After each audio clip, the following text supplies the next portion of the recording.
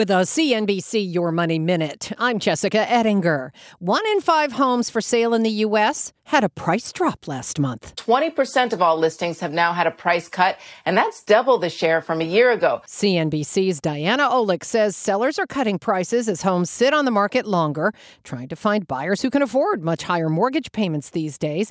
Interest rates are about double what they were at the start of the year. The increase since January has added almost $1,000 to the monthly payment on the median-priced home. And the booming real estate market is a bust in some places. Real estate agents and home builders alike say buyer traffic has slowed to a crawl. Agents say today's buyers see no sense of urgency, and some may be waiting for rates to pull back. But Olick adds with the Fed raising interest rates, mortgage rates aren't going to pull back significantly anytime soon. Lots more on buying and selling homes at CNBC.com. I'm Jessica Ettinger, CNBC. People today can spend half their lives over 50. So it's good to be financially ready for what's important to you as you get older, like a family vacation. Cannonball! Or starting your dream business.